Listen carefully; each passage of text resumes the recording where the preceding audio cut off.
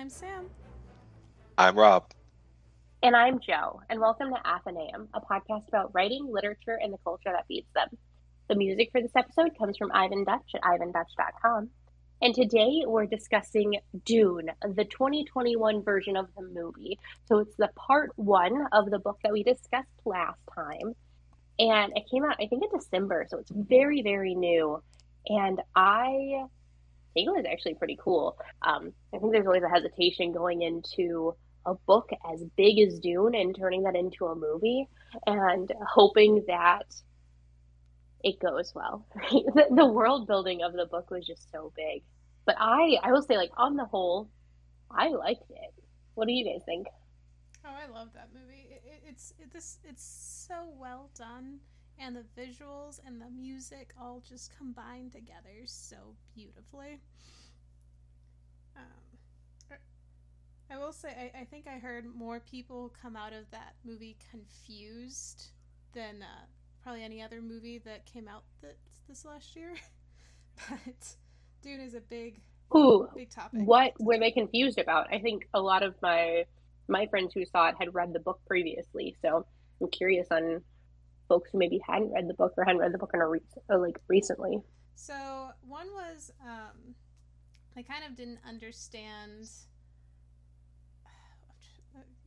They didn't understand fully why spice was so important, which I found interesting because I thought the movie did a pretty good job of explaining that.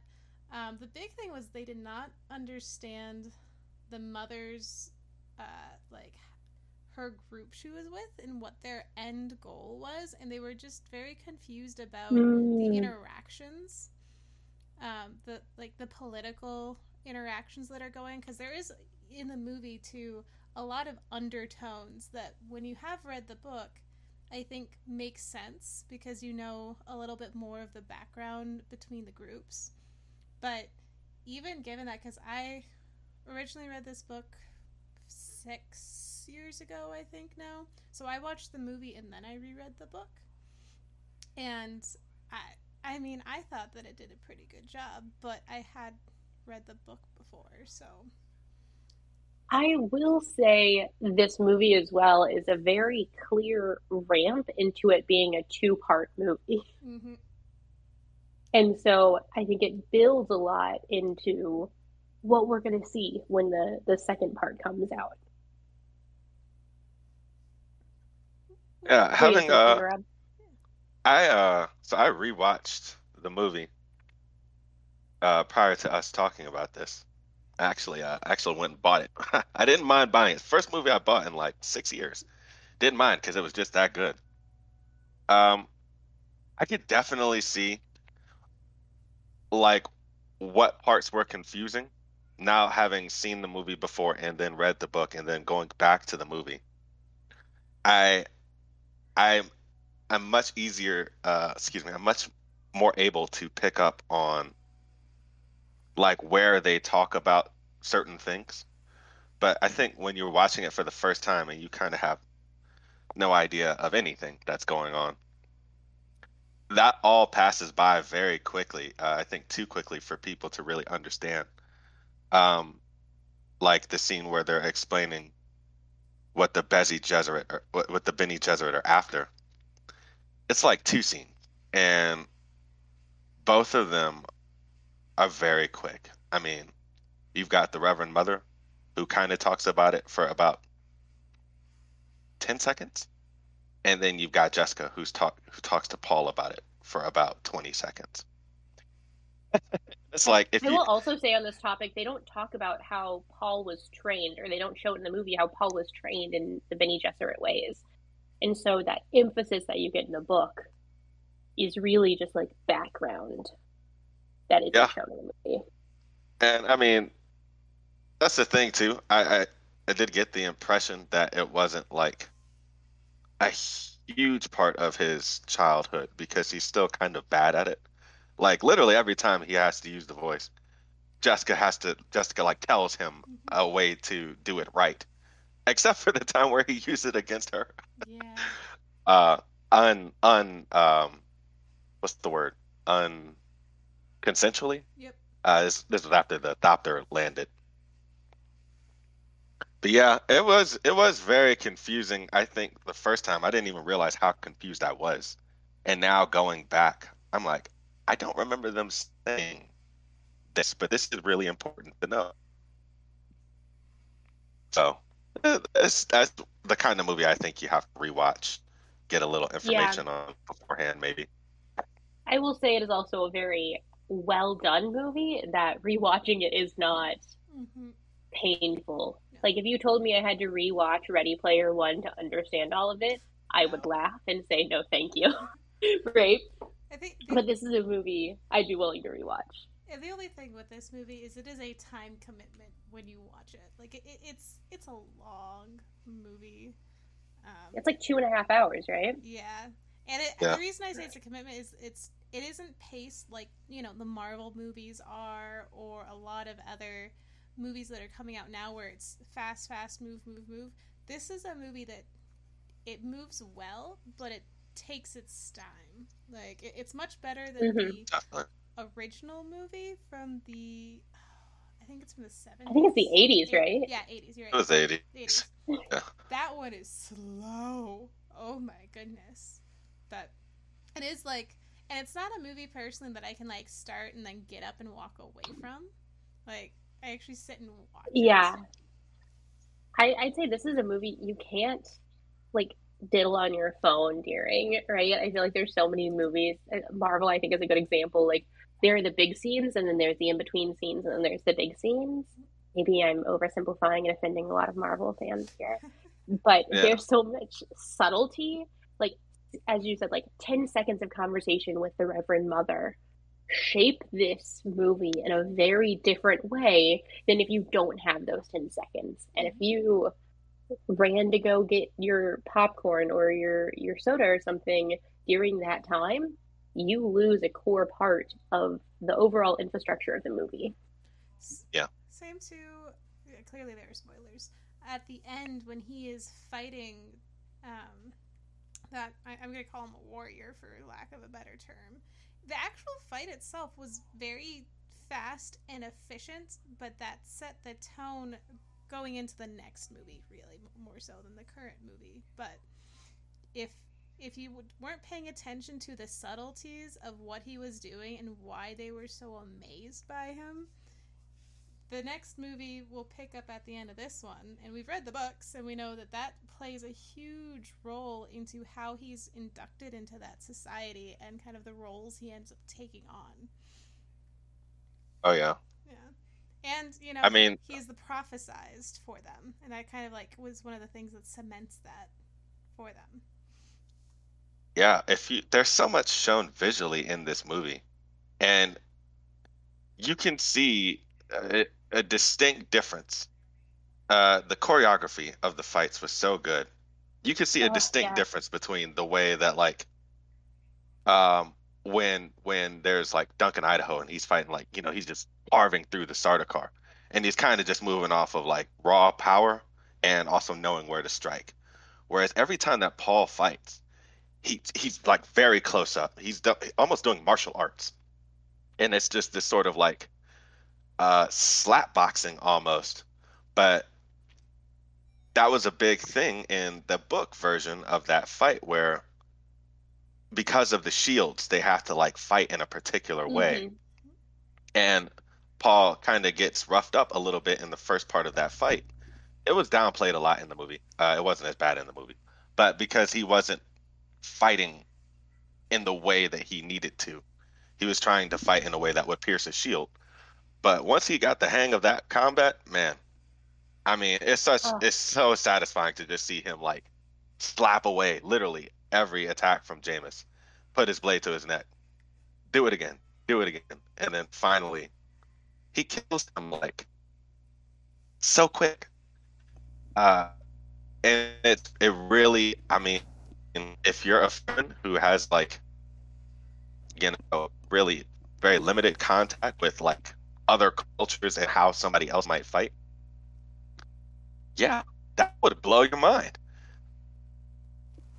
But I want to talk also about Jessica uses a lot of sign language in the movie. oh, yes. Oh Being able And to see the sign language made so much more sense. In the book, you're just like, and then I saw sign language, and the sign language said, there are bad guys, right? And you go, but it's just, it like feels the same as like if you were to read. And then Jessica said, there are bad guys. But to see the subtleties of like how it's not like American Sign Language that is like big and emotive and like comes through facial expressions, but almost like baseball signs, right? When they're like doing a few small signs for emergencies. Yeah. But it's very subtle. Well, and yeah, like I very much got what you were supposed to, that it's supposed to be a more secretive, subtle thing. It actually reminded me a lot of in movies where people train to read lips.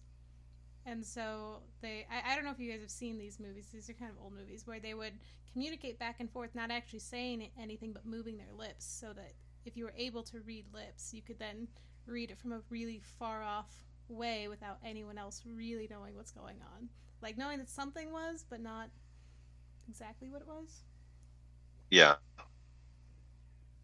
And that really, I mean, it to me, the movie is just so much more effective than the book because of these visual elements, like what you can convey through just good cinematography and good directing. Like in the book, I remember feeling like this was barely sci-fi. There was like some mention of like science advancements, uh, to be able to see them, and when you see the ships in Dune, the spaceships in Dune are absolutely massive. It's not like Star Wars where you got like a car in space, basically. These spaceships are like, they're huge, just obelisks of metal and presumably some other stuff. They're not very intricate like the Star Destroyers, where they've got all of these like protrusions and stuff on them. They're really just like these big hunks of metal almost, it seems like. And if you were to just write that, I probably wouldn't be very impressed. I'd probably call that lazy writing. But when you see it, I take away a totally different opinion. Well, they reminded me a lot of Hitchhiker's Guide to the Galaxies. The some of the spaceships you saw in that. I haven't seen that. You haven't? Oh, it's so funny and lame all at the same time. Lame. Yeah. I really appreciated too you got to see a wide variety of their ships, because you had those big spaceships, but then you also have the carriers they use when they're going in harvesting the sand. You have the Firefly style helicopters, which that was really cool to see that. Yeah. Oh man, the like ships when they're on the planet are crazy, right? The worm scene where the machine breaks down, and it's a little bit different than the book. I don't think our main character Paul, like when he gets hit by the spice and has this like weird hallucination. I don't think that's that vivid in the book. No, it wasn't. But from a like spaceship element, like if I wanted to show cool spaceships to someone interested in spaceships, that would be the scene and be like, look, cool. And related to that too, I really liked the I'm gonna call it the assassin mosquito. I don't remember what they actually called it. The Seeker. The what? Say that again, please. Hunter Seeker. Hunter Seeker. Yeah, that was. But I do like the assassin mosquito. It seems like a really bad fanfic. It does, doesn't it? Paul and the assassin mosquito. But I think that was one too that just hit so much better watching it visually rather than reading about it, because you really get a better sense of how fast it was, the level of skill Paul had to notice it, as well as Very Karate Kid. yes, very Karate Kid, and just kind of you got a better sense of fear, and he could have easily died, you know. And that, and also seeing the guy who was trapped in the wall and died in the wall in order to do this. Like, Yeah. Oh yeah. The other thing with like the fighting is, maybe you mentioned this, but like how to see the shields. Not only that they exist, but when I think of a shield, I think of like this bubble around you, not this skin tight, invisible shield like they show in the fighting. I didn't have a good image for it. Again, I thought of the bubble when I was reading the book, but the skin tight shield that like almost like echoed or like vibrated whenever it was hit, so it wouldn't actually hit skin. Yeah. Wild. Yeah. That was really. Also, the other thing to go with the fighting was seeing the invasion scene. And it's dark at night, which, you know, in the book it was too, but just to see that contrast and see you have all of this amazing technology, and yet they can't even get floodlights in here to properly see everything. And they're just getting attacked, and kind of the juxtaposition of the invading army to the Atreus family. Atreides, thank you. Atreides family. You know, in essentially a castle, right? They're in a compound that is rock and low lighting, and just the juxtaposition of that visually was really interesting, and to see the two sides fighting each other, and just kind of the amount of planning that went into that. So, and I think that kind of crosses both the visual as well as to the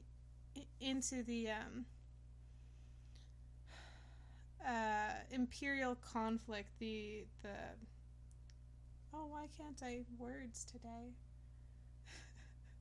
Political. You got to see more of the political side. And the horrible, disgusting worm man. Like, I hated him. I didn't like looking at him. Okay, but it also made it very clear on who the bad guys and the good guys were. I think I talked about this last time. I just struggled so much with so many words in this 800-page beast of a book, and I was like 700 pages in, and I go, I don't know who the bad guys are. Yes. But there's some amount of like soundtrack, lighting, general director views that you can be like, that guy's the bad guy. Yes. Nobody who looks like that can be a good guy with that music. Well, and I think the books, you don't really get a good sense of who the bad really are until you get into the second book, which is where he's, you know, actually taking over and dealing with people more directly. Even with all this fighting and everything, he has very little direct interactions with the fighting, other than his fight at the very end. He's just running, and yeah, he and his mom get captured, but as far as the battle as a whole, they're not, you know, yeah, they're involved and they're affected by it, but he had no control as to what instigated it. Yeah. And that made the scenes where he was fighting, I mean, for the one, was finally able to recognize that those scenes are supposed to be for like the second half of the book. Yep. The visions that he has where he's like armored up and he's like fighting these hordes of Sardaukar, that's from the second part of the book. I had no clue when I watched this the first time. I had zero idea what these visions were supposed to be showing.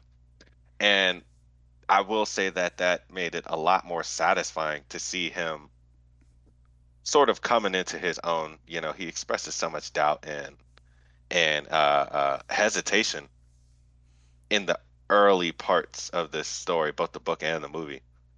But when you see like kind of how he ends up at the first viewing, I would say that there was like no character development. But like now that I know what's coming and I see where Paul's going, I can see that gradual shift uh, in his mentality, where he's not really thinking about House Atreides anymore. He's thinking about like this whole planet, his purpose, Mm-hmm. uh, and like sort of like I guess the metaphysical, like why am I here kind of question. It's like he has that answer now, and when he kills Jameis, there's no going back. There was a good line in the movie. I don't know if it was in the book, but it was like when you take a life, you take your own. Uh, and then they said some stuff after that, kind of like saying that that old you is dead now. That one is in the book, and I don't know that really from remembering it in the book, but because people will quote it a lot. Go. But I think there is some level with, and this has to do with like actor casting, right? Like Timothy Chalamet is 26 playing a 15-year-old with air quotes around that. Yeah. I had a lot of trouble mentally visualizing what the bigger picture. There are issues when you have a book to a movie because people have in their head how or what things should look like. I think Dune did this well on the whole because I couldn't wrap my brain around the book and couldn't visualize things that were happening. So, like, when I think of a 15-year-old, I think of some, like, brawny kid who is focused on eating way too much food and probably sports to stereotype 15-year-old boys. And so I really struggled in a lot of these scenes to like envision what Paul would be doing or how Paul would be reacting. But Timothy Chalamet like showed that like growth very well of being a sweet bebe to a murderer, but like in a good way. To backtrack a little bit to what Rob said earlier about the visions, the movie, I mean, so in the book he has the visions and they are important, but the movie, I got the feeling they put a lot more emphasis on it. Also, for anyone who hasn't seen the movie and only watched the trailers, and the amount of time Zendaya's in the trailers is about the amount of time she's in the movie. Like,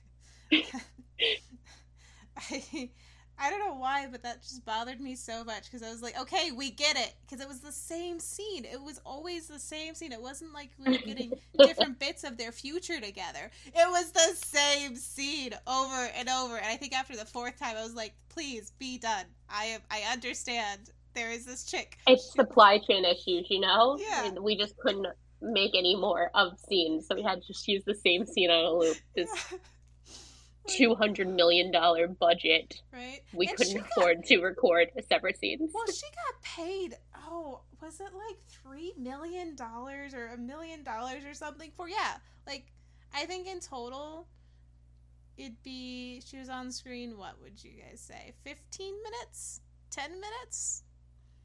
Yeah, about 10. 10? Like, I don't know, there was so many other things to digest in there, and I remember him having a wider variety of visions too, but they weren't as detailed as what they showed in the movie. They were more like senses and feelings and like a vague terribleness. But yeah, I think they were given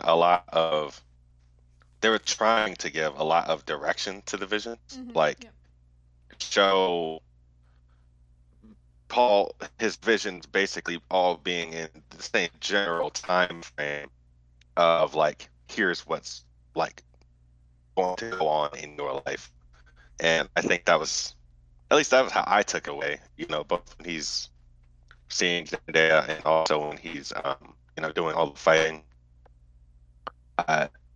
Those are pretty much all scenes that would be like the later parts of the book. So presumably they're going to be in the second movie. Yeah. I do think the big shift between the book and the movie is that the movie gives him a lot clearer direction, whereas in the book he's kind of floundering a bit more after the invasion. And floundering is the word that came to mind as well. I was like, just a sad 15-year-old who like just keeps getting thrust into this prophecy and going, okay, cool. Cool. And he doesn't even want it. That's the other thing. And I think that's something that it'll be interesting to see in the second movie if they can convey that, because they did convey it with the Mother Superior, right? That this isn't something he wanted and he wasn't supposed to be here and all of this, but I think the second movie is where we'll hopefully, just like in the book, see the big shift in him. But yeah, they gave him a purpose, which, to be fair, if they showed him struggling, it would have probably had a lot more dead time of him just freaking out. So this was a bit of a better way to streamline that into a movie form. And a lot of his struggling was like an inner monologue, right? Where he's just going, oh my God, what am I going to do? Oh my God, really? Me? Are you sure? Yep. And that is a very different existential indie film than the sci-fi masterpiece that it is. Yes. Yeah. So. Even as truncated as it was, I almost thought that scene was, it almost went on too long for me. I swear to God, like they were flying in that helicopter for like a good 10 minutes of screen time, it seemed like. And I'm just like, okay, we get it. So I was glad that, after they landed, quick 5 minutes, you get the idea. Paul knows how to survive in the desert. This is like, what his life is being drawn towards. And it was satisfying too, because in the books, he's kind of like rude to Jessica during this time frame. I mean, I understand that he's going through like all of his mentat awakening and all of that, but honestly, like you're 15. Come on. This is your mother. So I appreciated that he was still respectful to Jessica. Like he had the one outburst where he's like, get your hand off me or something like that, and he commands her to do it. But outside of that, I did appreciate their relationship. You know what I mean?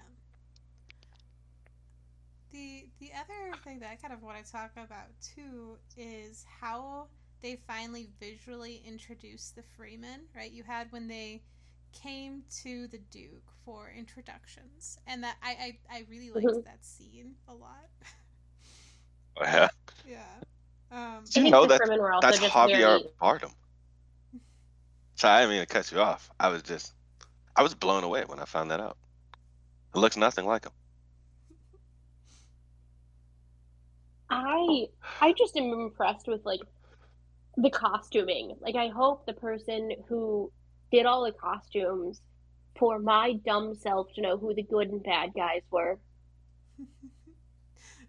wins a lot of awards and makes a lot of money.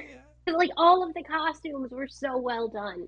I will say, I think from the religious perspective of the Fremen, they're supposed to be much more the religion that Frank Herbert made was based off of Islam, and it doesn't show through very clearly that is the like underlying base. It's like a brand new religion, which isn't necessarily a bad thing. I think when you're trying to imitate and modify a religion from a science fiction perspective, it can lead you down a very, very bad rabbit hole very quickly. But I think like the nuances of the religion, I'm hoping come through more in the second movie. Yeah. Well, and the other thing I really appreciated after they were running and they're with Duncan, right? Duncan is Jason Momoa. When they come to that it was considered a weather site, right, or something like that. It was a science center that wasn't supposed to be in use anymore, and you have them just come out of nowhere. I think that sets a really good tone for kind of where the second movie's gonna go. You're talking about the Fremen? Yeah, the Fremen. Yeah, you're just the sand people, right? I'm just really waiting to ride worms. Yeah. Like I want to see the scene where Paul has to ride the worm and almost dies, and then he gets in trouble for not asking for help. Yeah. Like I am I'm gonna sit through a 2.5 hour long movie just for that scene. So, just to make sure I'm not misremembering, the movie, they did have someone ride a worm or talked about it, right? Yeah, it was like at the in the very distance. end. Yeah. Though. I almost wish they would have just saved that for the second movie. Like, I understand you gotta tease because it's gonna be, good gear. This whole movie is a cliffhanger. It's a 2.5 hour long cliffhanger for you to go, wait, how long are you gonna make me wait until I get to see the other half? That is one thing when the second part 2 comes out. This is gonna be a movie that I definitely sit down and watch the second one right after the other. And I really hope for this second movie they pick up nicely right at the end of the first. I think they have it set up nice so that you could theoretically, right, get a special edition and just have it all in one and just pretty smoothly transition. Oh, yeah. And movie theaters are going to make total bank when the second one comes out and they show the first one and have like themed meals and so cute little cocktails. Yes. I'm already planning my own themed party. That'll be at my house, and then we'll go to the movie theater. Yeah. It'll be really cute. Is there anything that you guys wish was in the movie that didn't make it from the book? Yes. The dinner scene. Oh, yeah. I thought that dinner scene was so good in the book in terms of, like, explaining the cultural phenomenon around water, right? In the book, the Duke, like, pours out his water, and that's, like, the biggest sin of all time is abandoning water in this culture that uses water as, it's essentially like taking a $100 bill and just burning it in front of everyone and saying, everyone else take out 100 and burn it. And so the fact that got cut, I understand why. It was so detailed and it was redundant in some sense, but that scene was one of my favorites in the book, and I was really sad that it wasn't there. Yeah, that was a good one for sure. I think they probably cut that out because it does make Leto look kind of stereotypical noble, which in the book he actually kind of is. Yeah. But I think they wanted him to have a more heroic image in the movie. They definitely made him much more heroic. Like in the book, he's still a good person, but he's also an aristocrat. He still is the ruler and makes hard decisions. Whereas, in the movie, they make him out to be a little more altruistic. Yeah. I mean, for a movie that was as long as it was, I'd say it's fine to just, give us that brief sort of image of Leto. I mean, I feel like I understand him. I do wish, I think I made this same complaint about the book, but there was more of it in the book. To see a little bit more of his interactions with Jessica and like the household in general. There was a good amount of discussion I recall that he had with Gurney, whereas I think in the movie he talks to Gurney in like 2 scenes, and then there are scenes where like they're both present but like there's no focus on their interaction. And I get that, but it is kind of important, I think, in the later half of the story, assuming that they take the same tack with how the people of, this house feel about Leto. Like they're super committed to him. They're super just devoted to this man. And that causes like a big source of conflict for Jessica in particular in the later half of the book. So I wonder what they'll do with that in the movie, because I kind of don't see how that would work this time around. Yeah. I will say also, a lot of the juiciness of Baron Harkonnen was taken away for the movie, for plebeians like you, Joe, to just be able to clearly see who's good and who's bad. Thank you. But it was so. If we could do like so a young good. Watchers edition that has like a nice pop up that says "Bad guy here, good guy, traitor." Like, we talked about this ages ago. Like, I love middle grade because it makes my brain work the right amount, and I need middle grade versions of movies that are really complicated, so Uh, that I can look at my phone in the middle of it and not go, shoot, what I missed. yeah. Well, it was missed from me. I did really enjoy his character. Just the way that he like delighted in his own evil was it was kind of Disney-esque. Sometimes it was almost too ham-fisted, or not ham-fisted, hammy. Mhm. But at the same time, it was just so, I don't know, it was just enjoyable to see this guy is like, yes, I'm bad. And I know it. But yeah, he was a lot more. Insert maniacal laugh. He was just outright like sinister in the movie. Real like kind of like joyless person. The book kind of gives him like a life. Like he's a fully fleshed out character in the book. And in the movie, he's very much like, I'm evil, and I want you to know it. Yeah, very, very two-dimensional, and it was nice to see that expanded on. Yeah. Oh yeah. It was- Sam, did you say what you missed I did out in the? not. So mine has more to do with the political games and the family games. I think the book, we got a lot more detail about that. And again, that has more to do with because it's, an inner thoughts of Paul as well as just the background of the whole setup. Mm-hmm. Because yes, we understand that they start at their home world and then they're going to the world of Dune and they're going there to take over, but we don't fully get all of the subtleties that went into that choice and kind of what the Duke went through before he finally got there.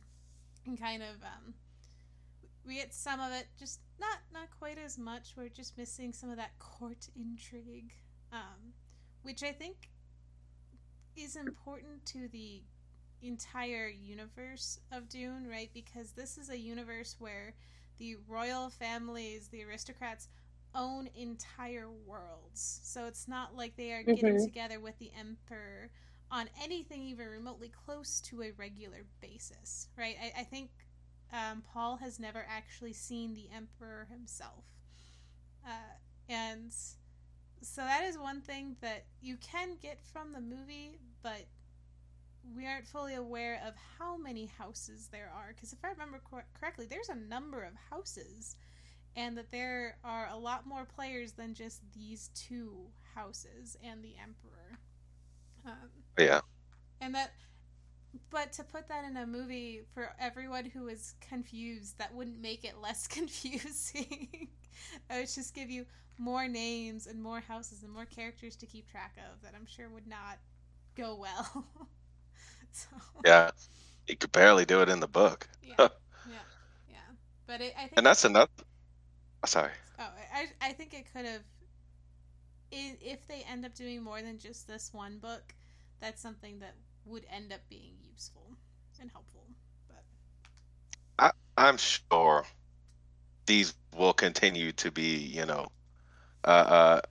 produced. Like this first movie made so much money, and it was just so well done. I mean, I don't know anybody who didn't like it. I mean, maybe you were confused, but yeah, no one disliked it.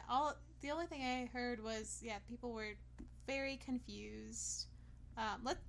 Speaking of how much money this made, just for reference, this movie made $400 million, and coming out of the dark times, that is really impressive. So, I still didn't know that many people who went and saw this in theaters, so they did a good job with it. Oh yeah, and yeah, it's just one of those names, right? Like you probably heard it at some point in your life, even if you don't know what it is. And I think the more they lean into, or excuse me, the more they grow that name, the second movie will probably make like triple what this one made, because people are going to be skeptical. People are going to be nervous. 2.5 hour movie about a desert? No, thank you. But once you get Okay, movie a but Jason chance, you know. Momoa's a total hottie Right, through Jason the whole Momoa. thing. Also, So yeah, no, they had huge star power. Yeah. I mean, just about every lead character in this So, okay, so movie was speaking a of star. star power, though, okay. So that is one thing I actually did kind of have a problem with this movie. Jason Momoa worked really well. That was the other thing that I wanted. I wanted more Duncan time because I think we had a lot more Duncan time in the book. Because he was it was also just clear like how much of like a really cool, I'm trying not to curse here, but like he's so cool. He's a really interesting character who has just this level of control and decision making. And also yes, Paul's father was a huge, influence in his life, but Duncan had a more direct and really, I think, had a lot more influence with Paul than his dad did. Because he was there with him all of the time until they got to Dune. But so Jason Momoa, I think, was a really good fit because outside of he's famous, he did such a good job with Duncan, and from the moment you saw him and he's out there and he's kind of playing with Paul and just having a little bit of a good time, but also able to turn serious in a moment and still have that soldier's mentality about him. He did so good. But then you have other characters that I think would have benefited from having lesser known, right? So, and I'm going to poke at Zendaya again because I think they brought her in because she's a big name character to get people to come watch it. And I would have, I think, rather have seen an unknown that wasn't going to really influence how I viewed that character because we don't get any of her character. It's so slow to unfurl that right now it seems like it's more influenced by her character in Spider-Man than it is by just the character within Dune. And for the Freeman, I mean, you talked about it, Rob. The main Freeman, what's the actor's name again? Javier Bardem. Yeah, you couldn't recognize him. Like, you didn't know who he was. Yeah, had no idea. And I think that is something that for Shawnee as a character, I would have rather seen a lesser known, or you put enough makeup and special effects on them that I can't recognize them. Yeah, even with the still suits on, you could. You've just seen Zendaya's face enough to know that's Zendaya. Well, and like with Timothy, the Paul's actor, right? I don't know him. I don't recognize him really from anything. I think he has been in quite a few things, but it doesn't have that same effect of I'm not watching it for him. I'm watching it for the movie. So, well, I do agree with that. But I think probably what the director was thinking, because the director is like a massive fan of Dune, is with that sense that Paul has of these visions and like, he's basically like on the precipice of being in love with this girl just from these visions. I think it does work kind of well. I'm sure this was an idea that they had to give you someone that you know. You've seen Zendaya a lot. Obviously, she's a very good-looking young girl. So here's these visions of, you keep seeing this beautiful girl, but you don't know who she is.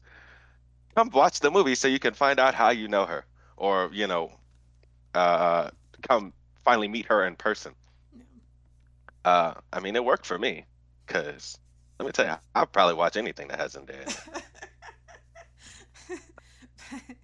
Yeah, I think the casting was done really, really well. It was just, like I said, they teased her so much, and she's barely in it. And, like, she's even very prominently on the movie poster, and it's like, at least, like, make her look like, at least put her, like, in a sandstorm or something so you vaguely see her, like, ooh, who is that? Ooh. But that's just a personal thing I had with the movie. So, like, aside from them being very well known, I think the casting was done really well. Yeah. Like, there wasn't anybody that sometimes people are cast, especially in films around books that have been around for a while, that have been done multiple times, and you have this idea of like, oh, this person just feels like they're trying to fit into shoes that are the wrong size, you know? And I didn't get that. It was also like very diverse from a like true diversity perspective. It's not as whitewashed as I think the 1984 one is. Yeah. And I, as somebody, and I'm gonna tell you guys a secret, but I've never seen any Spider-Man movie ever. So like, I'm not influenced because all of these people have been in movies that I haven't seen because I don't Wow. want to watch movies. Wow. Yo, are you sure Oh. that you live in this time period? That's Or why. are That's you why like- she's on the podcast doing it in this format, so she watches movies. It could be like, you know, Yeah. more hits of the times. It's forcing me to watch a lot more TV. I couldn't tell you the last time I sat down for 2.5 hours straight. Like, guys, I watched Shrek last week and I had to split it in half because I couldn't sit still for 2 hours.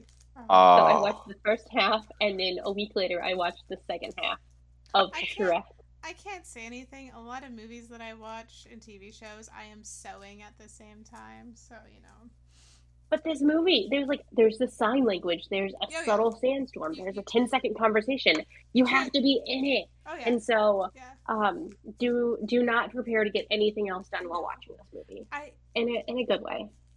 Here's a funny story with watching this movie. So I watched it in theaters when it came out, and then when I went home over for the holidays this winter, my parents had it, and we started watching it, and they both just walked away.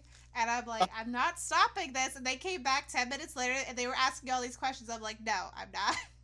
No, you've missed too much. You've missed too much. You'll have to start it again. And so it took them. They had to try like 4 different times before they finally just put it on like a Wednesday night and sat there. And I'm like, you got to do that. There's no other way to do it with this movie. You got to watch it. I will say the real estate time that is used in the 156 minutes it takes up, every minute counts. Yep. Which is really nice, right? I think there are other movies that are really long that I could trim fat, but like there is no fat to trim here, in my opinion. And it would have benefited from maybe small additions or other things. I think it's a really good movie. I think that they did a fantastic job of turning Dune into a live action movie. I think they did a really good job of capturing what Dune is.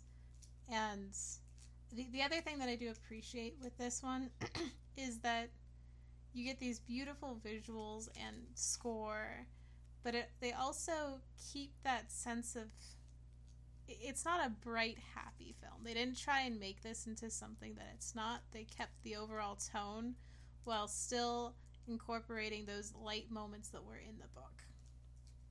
oh yeah.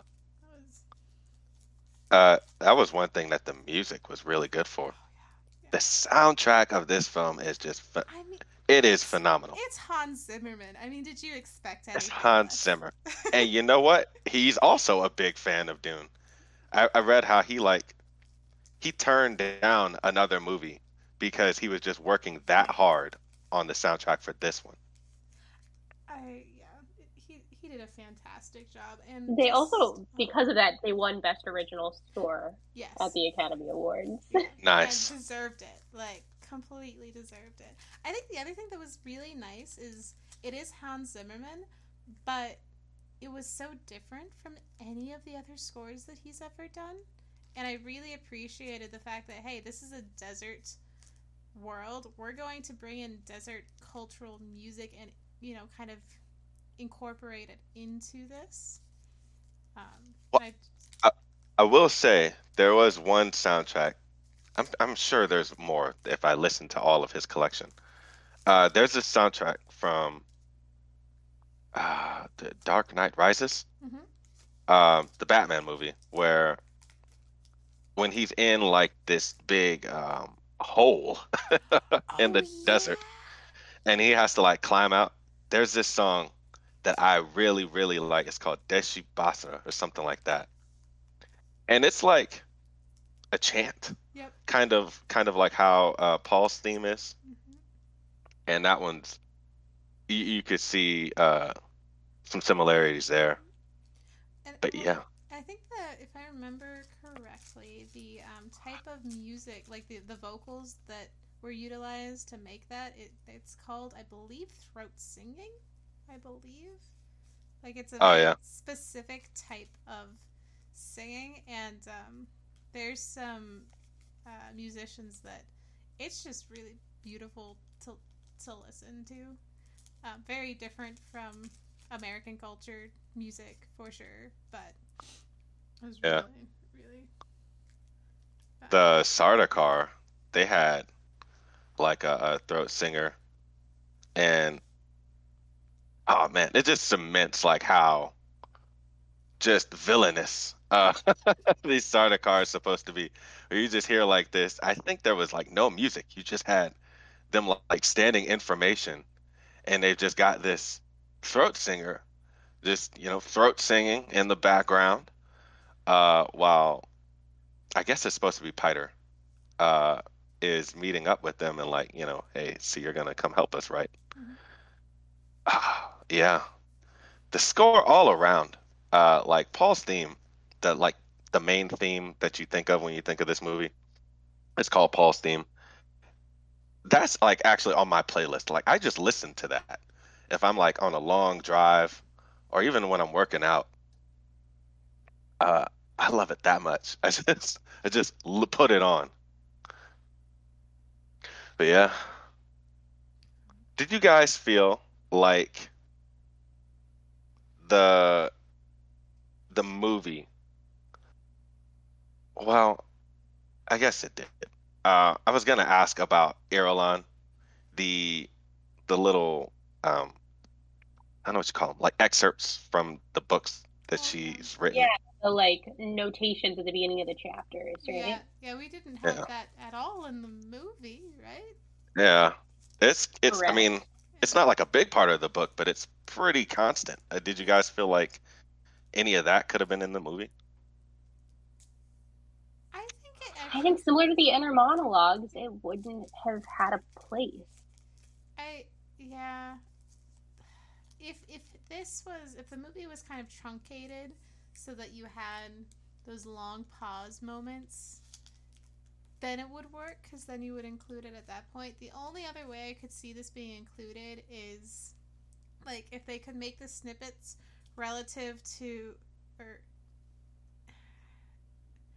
put it in when, say, the carrier stops working, right? And then there's a line there, or when he first encounters the spice and you have it like very faintly at the bottom, almost more like Easter eggs, if that makes sense. I think.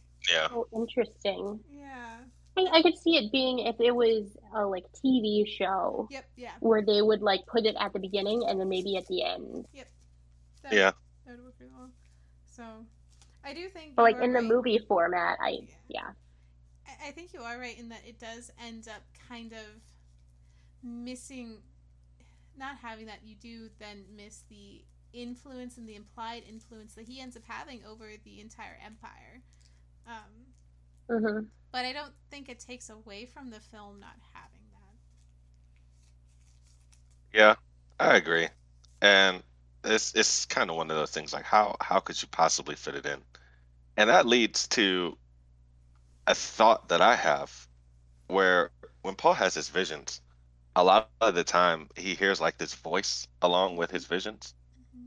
And I think that's supposed to be Irulan's voice, but I don't know. Ooh, yeah. I think you're right. I think you're right. But on that note, though, so how many water droplets would you give Water tokens? water tokens? There we go. I know we've done water tokens for something else too. I think we did it for the book. Oh, we did. Okay, it was for the book. That's right. Okay. How many hunter seekers? There we go. Mosquito assassins. Mosquito assassins. How many mosquito assassins would you give this movie? I can start. I'd probably give it 9 Hunter Seekers out of 10. Like, I really enjoyed this movie. I was genuinely surprised that I enjoyed this movie. And it made me enjoy the book more and enjoy the movie more because I did both parts, right? The background of the book helped me understand the movie, and the movie helped me understand the larger picture of the book and scenes that maybe weren't shown in the movie. So I am very, very pleased. Also, I could watch Timothée Chalamet all day, every day. I want him to be in more movies now. Like, I want to watch him in more I want him to movies. be more mainstream than indie, Yes. but then maybe that'd lose his appeal if he was no longer indie. I don't know. I don't feel know. Like He's he just a I mean, little he- cutie patootie Joe, you know that what? I We want to could- be near. We could watch him in The King, Yeah, that's a really good movie, by the way. which is based on a bunch of plays from Shakespeare. We could do that sometime. So Okay. Let's put that in the memory bank. Sam, how many Hunter Seekers? Oh, a solid 9. A solid 9. The only reason it isn't 10 is this movie is fantastic. I don't think I could sit down and watch it like over and over again. Definitely will keep watching it and like looking forward to it. But I think it was really well done. Fantastic score, really good acting. Also, I could have used some more Jason Momoa. Like that'd be the Ugh. For someone who wanted stars, you want more Jason Momoa. I want more. Okay. Because Momoa, he's not in enough things, man. He's not in enough things. And Duncan's about a you, really Rob? great character. Is Oh, he is. He is. I love Duncan. so upset that he died, man. So, Take that up with Frank Herbert. Excuse me, sir. Well, I will give it a very solid 9 as well. I think the only thing that keeps it from being a 10, this has to do with the story itself. Obviously, not a huge fan of Dune in and of itself, but I think that this movie made Dune like as good as it could be, while still, for the most part, keeping true to the source material. So solid 9 for me. Solid 9. There was one more thing that I wanted to mention though, that Yeah. I didn't dislike it, but in the books they kind of have this. They have like a couple sayings or just expressions that aren't in the movie. One of them being what the Fremen say, like, "A man's flesh is his own, but his water belongs to the tribe." yeah. I don't think they said that in the movie, and it's such I a don't think so either. No. They it's did such a say- good line for them. They did have something about, the water belongs to the people because they were taking the guy's body with them. Yeah. But- yeah, no, they definitely didn't have those. I wonder if they'll come in the next movie, though. Because the next movie is going to have a lot more Fremen. Way, way, way more. Oh yeah. And They'll Central. have like a million opportunities to say it, I'm sure. Mm-hmm. But that, and when the what do you call it? When the people land to give the decree that the emperor has, given Arrakis to House Atreides, in the books, that I guess statement that Leto makes Mm-hmm. gets kind of repeated, and I don't know why, but I like that a lot, and I had to actually look it up to remember what they said. It says, "Our sublime Padishah Emperor has charged me to take possession of this planet and end all dispute." Mm-hmm. I like how like formal that sounds. I like the fact that I don't know, it feels like an edict, right? That's coming from Yeah. this higher authority. Like this is something that you would write in like a bill of law. uh, and that was kind of missing. I mean, the line that they do have, what does he say? He says like, "We're a House Atreides. There's no call that we do not answer, no fate that we betray. The Emperor asks us to bring peace to Arrakis. House Atreides accepts." All right, fantastic line, but it also, it's like a one-time thing. I'm saying that we're going to do it, and that's it. Versus that feeling that you get from the book line. So that was kind of a very small missed opportunity, I thought. Well, I think this is the first time we all had the exact same rating for one of the movies. Right. I think so. I really appreciated it, but again, it is longer than I normally would watch, and I really wish there were like some subtleties that I wish were in there that got cut for whatever reason that they chose. Hey, maybe someday they'll have a extended edition, and I wouldn't be surprised if they maybe did. I'm not going to get my hopes up, but I'm hopeful. Yeah. It'll be like the Snyder Cut. It just adds like an extra 2.5 hours. Yes. For the book nerds who were mad the first time, here you go. Yep. We filmed the entire book scene for scene. Including all of Paul's inner monologues. Yes. Oh. You asked for it. We gave it to you?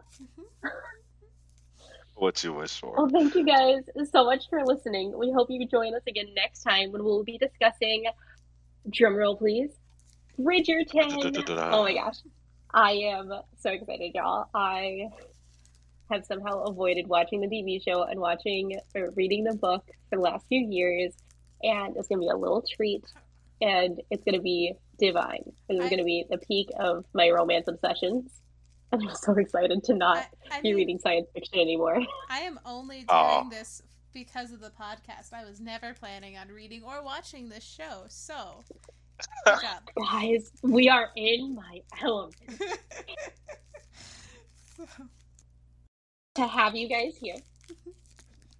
Until then, subscribe, drop a like, and send us any comments on Instagram at Athenium Podcast or at atheniumpodcastlit@gmail.com. Thanks, y'all. Bye. Bye.